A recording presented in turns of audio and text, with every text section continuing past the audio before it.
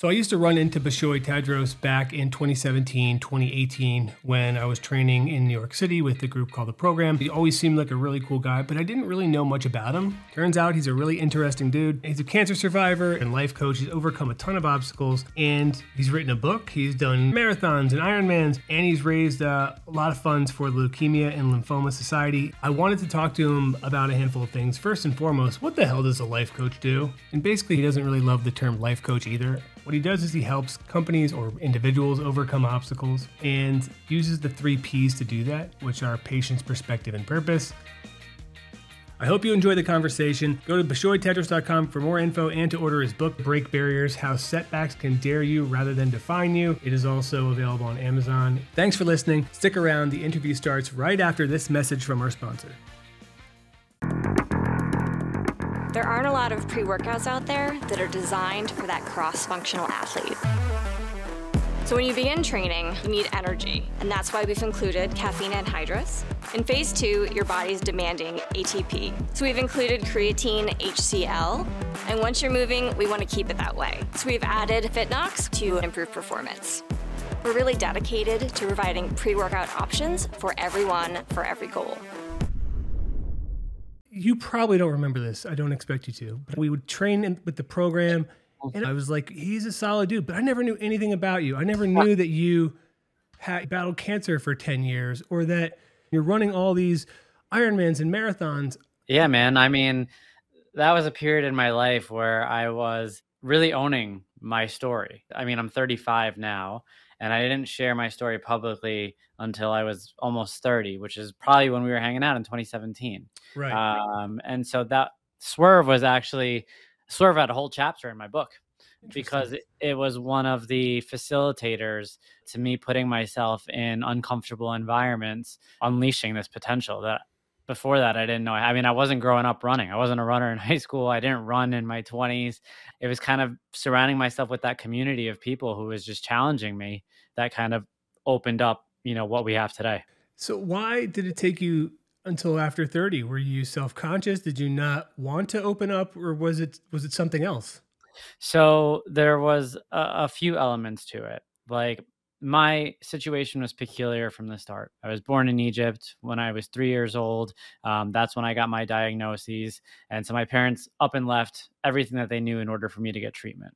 So between the ages of 3 and 13, I was an immigrant child assimilating, and like nothing was working, whether it was obviously my medical situation, my physical health. All I wanted to do was just, play like every other guy out there. I wanted to play sports. It was during that period where, I really thought I wanted to play basketball. And no matter how bad I wanted it, being the first guy at the gym, last guy out, shooting my free throws every day, for the life of me, I was always last on suicide lines.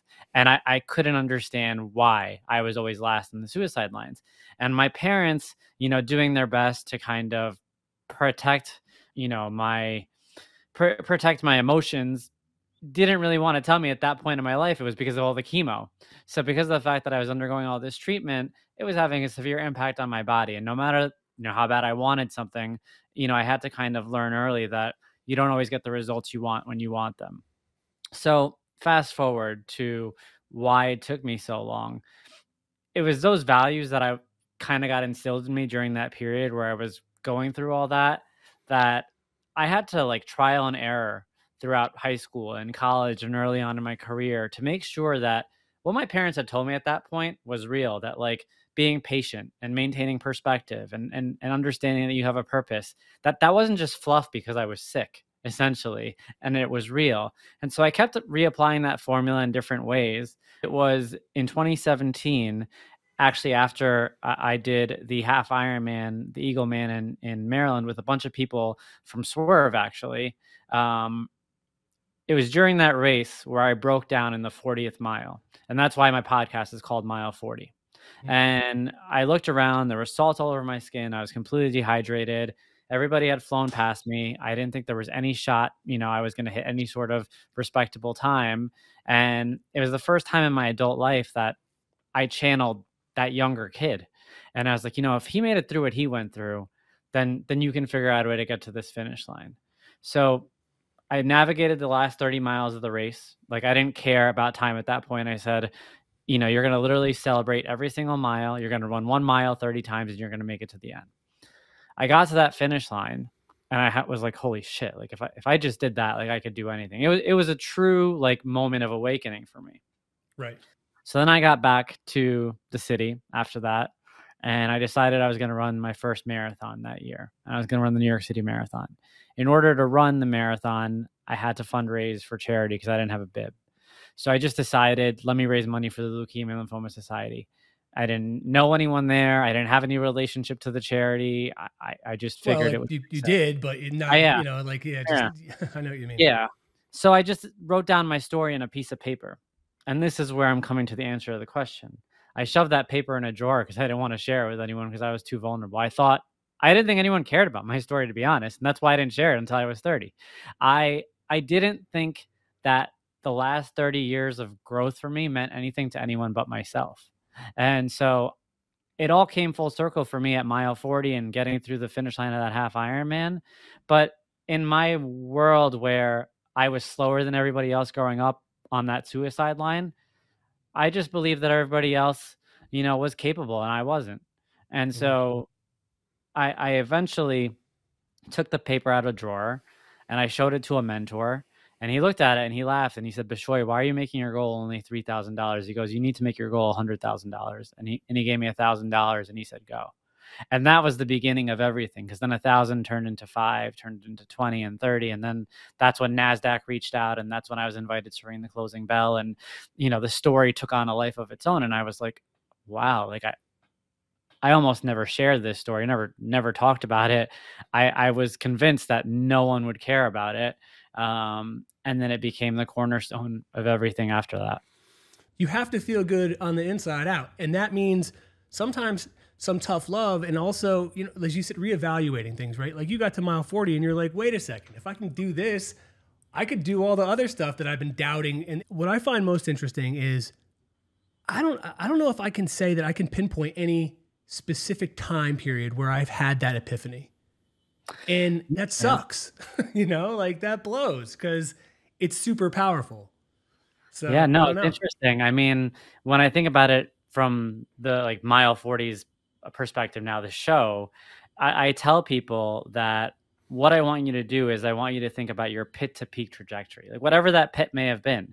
And it's been interesting because it's allowed me to now bring on people with all sorts of backgrounds, different stories, from people who battled issues with drugs and alcohol to people who battled issues now with sexual abuse and other bottomless pits of their life.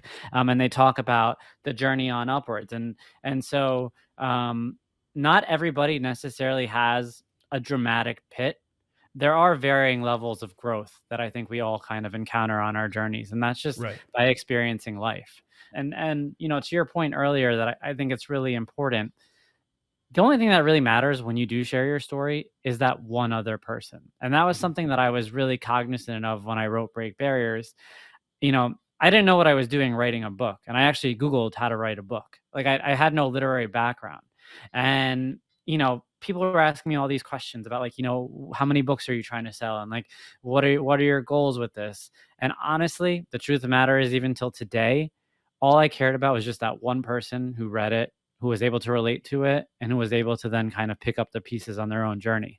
And I think that's what's so incredibly important about being in that position where you do come to terms with who you are, because once you find that, you don't realize right away how much impact you can have on other people. So I want to clear something up about what you're doing now, because your website, you're a life coach, right? But you have a finance background, and then you also were working with Salesforce. Do you still do that other work, or is this something that you've been able to do full time? Oh man, it's been a crazy couple of years. So in 2019 was when I left JP Morgan and went to Salesforce. And that's when I was in the process of writing the book. I actually used the book to transition through industries. So the joke was that I kept going on these interviews at tech firms, and every tech firm I'd walk out of the interview and the feedback I'd get would be like, you're great, you're really intelligent, but, kind of getting labeled as a banker. And I'm like, I'm not a bank. I know I've been working in banking, but I really don't like it. And I really got to figure my way out of here. So when I interviewed at Salesforce, what I did was I put my website on the top of the page. I bolded it, highlighted it, like basically pointed arrows to it because I just wanted them to click on it because there was a picture of the book. It wasn't even done yet. It was just a picture of the book. And fortunately for me, when I got into that interview, they asked me, tell us more about this book that you're writing. And I knew at that point that it didn't matter to me. Like, I was going to take the job regardless. Right. Now, while I've been at Salesforce, the book got published. It's done way better than I ever thought it was going to do.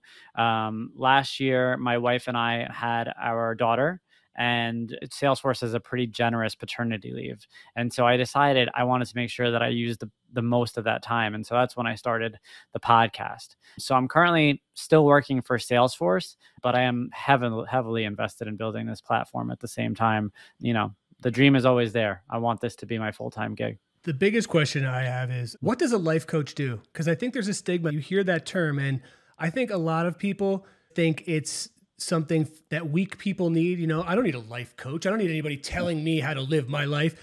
I think it's something deeper. That's my interpretation, but you're living it, and you're probably having to have these conversations with some people, or at least having them come around on what it is or is not. So what is it? Yeah, no, that's a really good question. So, you know, one thing to kind of keep in mind is I actually don't like the term life coach either. The reason why it's used on a lot of these websites, such as mine, is for SEO purposes. Yeah, you got to search for it. Right. People are looking for life coaches. But what I call it on my website and what I call it with my clientele is I consider it more of a milestone coach. And so in particular, I like to focus on the three things that I know that I've done in order to be able to help people. And so I talk about running your first marathon, writing your first book, or transitioning job industries, because I've done all three of those things. And it's my objective to try to hone in on those three, because I know I can really, you know, speak the narrative about those three. And when you think about what you're doing as a coach in general, it's a lot different than, for instance, seeing a therapist. I'm not a therapist. My job is to help you figure out how to get from point A to point B by helping you uncover where the obstacles are and game planning how to get around those obstacles. That's my job, essentially, from a if you want to call it from a life coach, and my verbatim a milestone coaching perspective. And it's breaking down those obstacles and navigating through them together. It's essentially a sounding board for meeting those milestones. Okay, and then I saw that what you offer on your website, you offer I'm sure there's more, but there's 3 tiers that I saw, right? Yep. There's 1, 3, and 5 sessions. Yep.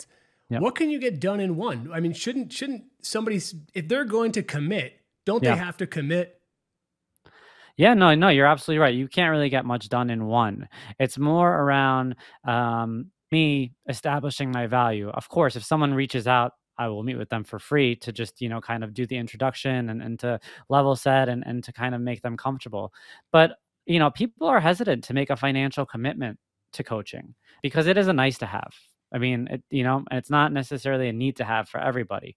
You know, giving them the option to at least dip their toe in with one, it's more of an opportunity to say, hey, I don't want you to overcommit if you don't feel ready to overcommit, but I want you to at least get a taste of, you know, what one real session is like, and then let you make the decision from there. I'm sure it changes per person, right? But what's the typical intro session like? Because from a sales perspective, and you have that background, you do have to hook somebody. You have to let them, as you said, know their value and know what they can do. Because especially if they're hesitant to begin with, and you're not, I'm guessing that you don't want to go in timid and like, well, you're going to be like, look, here's what we're going to do. Here's how we're going to get it done. And did you ever work with somebody that was just so, maybe they didn't really want to change. Maybe they didn't really want what they thought they wanted, and they just weren't willing to either sacrifice or do the hard work it takes to change and to evolve.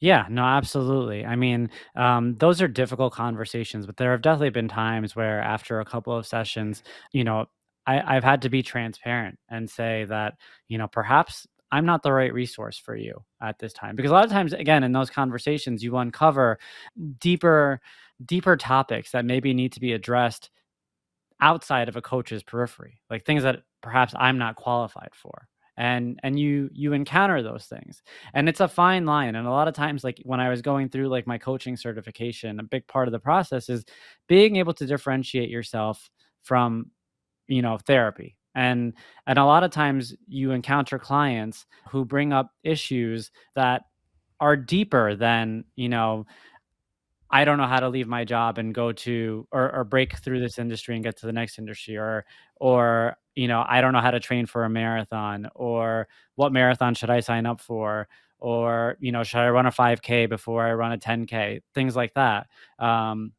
You find people that have more deep-seated issues that they bring up, and I think in those kind of circumstances you have to take the right approach, and you got to step back and understand where that line is drawn between coach and therapist. Do people think it's one and the same and they just want to unload their problems on you and essentially have you mold them into something workable? Where I think whether it's therapy or whether it's a coach, it's just like if you're going to run a marathon, you still got to do the work. You got to be the person that does it. You can't have somebody, you can't just put, all your faith in somebody else's ability. You need to be motivated and self-motivated to want to follow through. So I guess it's like, how do you know, if you have a passion for something that's good? You found this, you found coaching, you found writing books and running these things and proving that it can be done. And it happened organically, right? You didn't plan it. Yeah. Yeah. So, I mean, that was one of the beauties of it, is it did happen organically. And I remember multiple times telling myself that if it starts to feel inorganic or it doesn't feel real or it feels forced, then I need to step away. And that was a big part of it, because again, it started with fundraising for a charity, and then it led to Googling how to write a book. And then it led to, I'm sick and tired of talking my own story. I want to talk about other people's story, to starting a podcast, to other projects that I have down in the pipeline. But one of the things that stands out about what you said is, a lot of times people need to remember it really is about the small wins, right? It's not about publishing a book. It's about Googling how to write a book. And then it's about not necessarily even writing that first chapter. What I Googled was how many words you need to write to hit 100 pages. Because I just thought that was a respectable amount of words. And it was 20,000 words. So then I was like, all right, just write 500 words. And then it was like, write 500 words again for the next 30 days. So like for me, the goals had to get breaking down. But I think that's the big issue that a lot of people have. And I encounter that a lot with the people that I work with. It's like, yeah, you want to run a marathon, and that's great. Like I'll even use myself as an example. I ran my first marathon and I wanted to run a sub-4 marathon, never running a marathon. And of course I didn't run sub-4 for my first marathon. But it took me 4 marathons more to finally run sub-4. And I realized that, over time, it's because I didn't apply the same mindset that I applied to everything else that I had done. And it was about just taking small steps to get there. You can't expect that because you want something, or because, you're taking the approach of insanity of doing the same things over and over and over again, that you're going to get it. You need to figure out ways to take incremental small steps to get to where it is that you want to go. It's definitely something that a lot of people are challenged by. But if you keep that mindset in the back of your core, it'll at least keep you grounded. Like I wasn't surprised when it took me 5 marathons to get there. But it took me 5 marathons to get there at the same time. I guess it's about acceptance, right? You have a goal, but even if you don't achieve the goal, but you still finish, that's the win, right? That's the takeaway, that you're building towards something. And that's absolutely something that I do, right? Taking the helicopter view, you're looking way further down the line rather than one step at a time. And that can be detrimental. I encounter that consistently where I'm like, geez, this is going to be a huge undertaking. But really, if you do it one step at a time, it's like eating the elephant, right? One bite at a time. I also was looking at the 3 Ps. Would you mind explaining what those are and how they apply to the work that you do? Yeah, so the 3 Ps were foundational. So they're patience, perspective, and purpose. And they were there and lied within me when I was younger. And I didn't, again, know. And this is kind of what I was alluding to earlier. So, the example of not getting the results you want when you want them, that was just something that I was commonly used to as a child battling cancer, right? Like I didn't have a good, clean bill of health. And I couldn't do some of the things that the other kids were doing. And my parents had to, continually remind me to be patient in like the warmest of ways, and in a way that you can tell a 7, 8, 9, 10-year-old and have them understand. And so it was instilled in me earlier that I just can't get the results I want when I want them, but not to give up on those results. And ultimately, good health came. Perspective. I was always told that, I was kind of handled this deck because I was built to handle it. And yeah, that could be something that my parents were telling me to keep me strong. And I tested it over the course of time. It's like with other things that I had gone through, any other form of adversity that I'd gone through in my life, I had kind of taken that approach of, well, I was given this adversity because I was built to handle it, whether it was in my career, whether it was in my personal life, so on and so forth. And so that's where perspective really became important for me. And then lastly, the idea of purpose. And the idea of purpose was something that really was made whole at mile 40. And it was the idea of putting yourself in uncomfortable positions in order to really unleash your potential. And, if you had met me before I got to mile 40, and if you had met me before I even signed up for Eagle Man, you never would have thought that I would have been someone to sign up for an Ironman. You never would have thought that I would be someone to be doing an endurance event. You never would have thought that I'd be anywhere near any of those people, to be honest, because my entire life I was told I wasn't one of those people.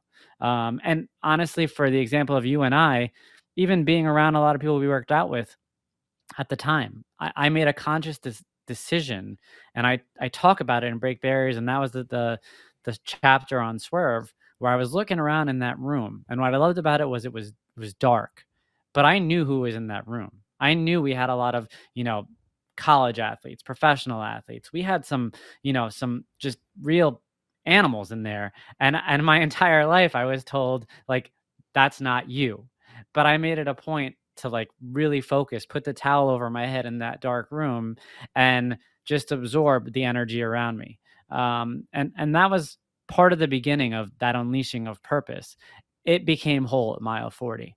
And so that's why I think those three are critical. And if you combine them, I think you're truly unstoppable. Where can people find you? Is it your website? Is that where you want to point to, or any social media? What would you? Yeah, sure. So the book is available on my website and on Amazon. You could find me on Instagram at Bishoy Tadros or at Mile 40 Podcast. And you can shoot me a note like through the website if you'd like as well. I make myself readily available for anyone to chat. I want to make sure that there was no confusion about the milestone coaching. If someone is interested, reach out and I'm happy to talk to you. And, I don't charge to talk to people and to kind of, assess whether or not it's a good fit. So yeah, shoot me a note anytime. Dude, that's cool, man. I had a really great time talking to you and catching up. And I'm just really happy. I love stories where people are doing well and they're happy and they're doing positive things.